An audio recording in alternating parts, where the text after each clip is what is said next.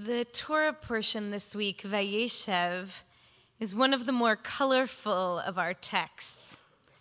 After Joseph is sold into slavery by his brothers, we immediately hear the sordid story of his older brother Judah, who ends up sleeping with his daughter-in-law Tamar because he mistakes her for a harlot.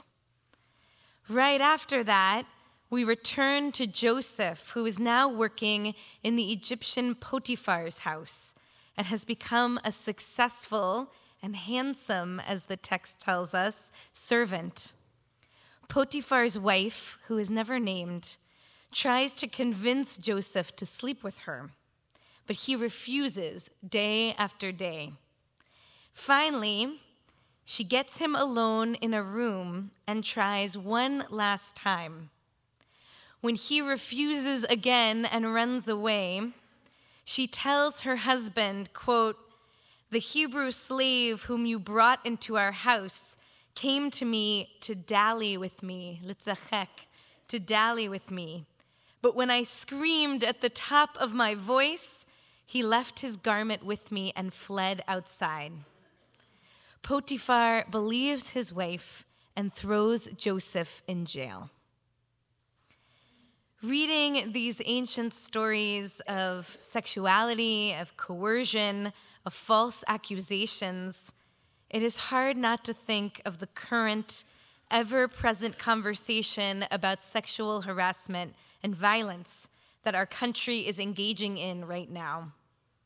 It feels like a national reckoning as we witness the seemingly daily fall of one respected leader after another, from media to politics to tech, many of them Jewish men. Since October, the Me Too, the hashtag Me Too movement, has forced us to ask hard questions about how in 2017 we have allowed this behavior to continue. How, after decades of the feminist movement and the more recent struggle for LGBTQ equality, how is misogyny still so pervasive and poisonous in our culture, even at the highest levels? Our Torah is far from a progressive portrayal of gender or sexuality, but it can help us nuance how we talk about this. It recognizes that sexuality is a central part of our lives, that it can be a source of enjoyment, of new life, literally, but also a tool of oppression. That it is not always men against women, that it is not always overtly malicious, but it is often about power. Master and servant, supervisor and employee, mentor and ambitious mentee, teacher and student, senator and constituent. And that there is a spectrum of dangerous behavior that we should be careful not to collapse into one great offense. The grabbing of a tush is not the same as forcing someone to have sex against their will. And creating an uncomfortable environment with inappropriate innuendos is not the same thing of forcing someone to watch something that they don't want to see.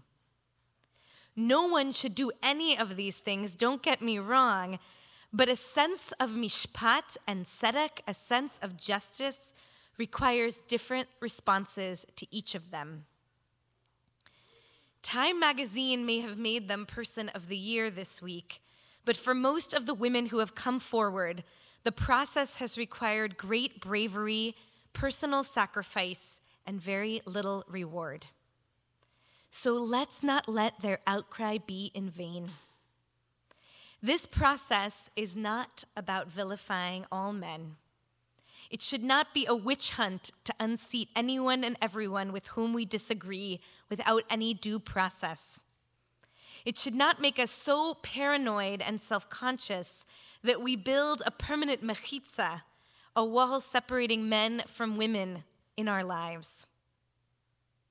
This movement is ultimately about going beyond symbolic, superficial responses to gender equality and having to truly face the unconscious biases and sexual repression with which each of us struggles.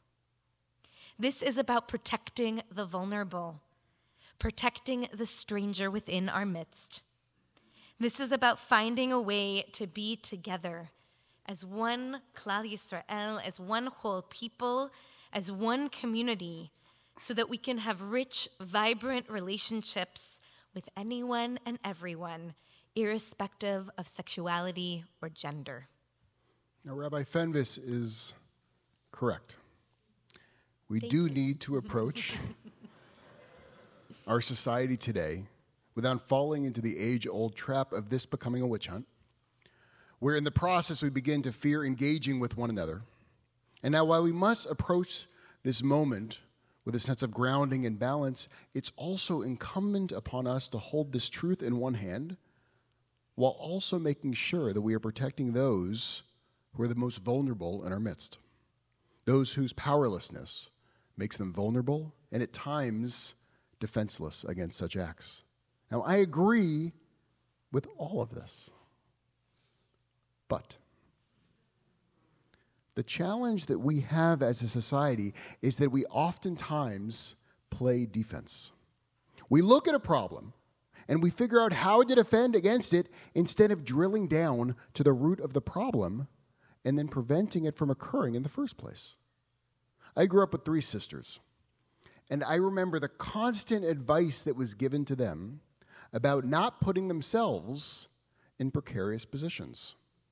Defense. I remember the early speak of people carrying whistles. Defense. Walking on well-lit paths. Defense. You've seen the same reaction to police shootings. You just need them to wear cameras. Defense. As Jews, it's our job to react to what is in front of us, but at the exact same time, to constantly prepare for the future.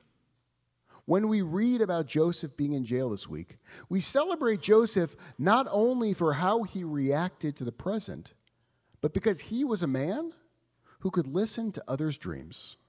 And with that knowledge, he could then prepare for the future.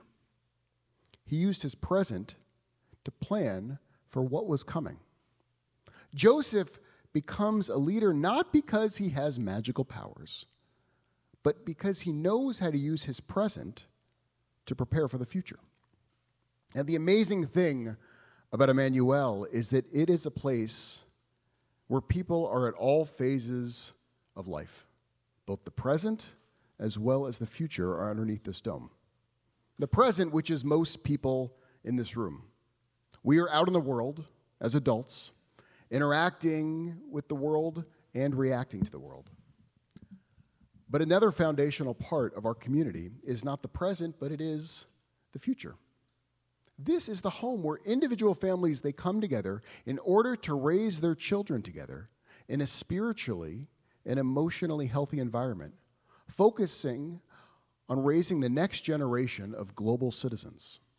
And so it's our job as Jews to make sure that we are preparing them for the future, preparing them to create a world where #MeToo, it no longer means I was also a victim, but rather #MeToo means I was part of a generation that was raised to never misuse my power. We are launching a program in conjunction with Shalom Bait, an organization whose mission it is to foster the social change and community response necessary to eradicate domestic violence in the Jewish community. We want to create the space not only for our teens to talk and to learn about what it means to be in a healthy relationship, but also for parents of every single child in our community to come together and to learn and to discuss what we can do to seed the next generation. How all of our children can understand what it means to have power and then not to abuse it. Potiphar's wife sexually harasses Joseph because of how she was raised. She seems oblivious to anyone else's needs or desires beyond her own. To her, Joseph is not a person, but an object. Now, if I could write my own midrash, and I could go back in time to what she was like as a child, I imagine that she grew up in a well-to-do home where she had help. Maybe she even had a nanny. And her parents, they wanted the very best for her. But as she grew older, she began to have an attitude, just like all children do. And then she would boss the help around the house and demanded what she wanted, just as every preteen kid does. But what was different is that her parents didn't tell her to stop. They didn't teach her that the staff were not objects, but they were humans. Human beings that had feelings and emotions. They let her continue her behavior. And it was one thing if she was rude to her parents. But to the staff, honestly, they only had so much bandwidth, and they could only reprimand her so much. And so what became an entitled child eventually morphed into an abusive adult who could not see past her own wants. How different her life would have been if she could have just stared the help in the eyes and seen that they were not just objects as a means to get to her ends, but as people she was in relationship with. How different Joseph's life would have been. Now we can look back and we can think, what if, but the beauty of where we all sit today is that we don't have to look back. We actually can look right next to us and around us and begin to lay the groundwork for a much healthier generation. What made Joseph a character in our Torah who is so revered and respected was not because he had magical powers. No. What he did have was the ability to use his power and his influence in the present to guide the future. Today, each of us has the power to be as magical as Joseph, where we use the resources and the skills we have to guide and to shape the future that will inevitably come.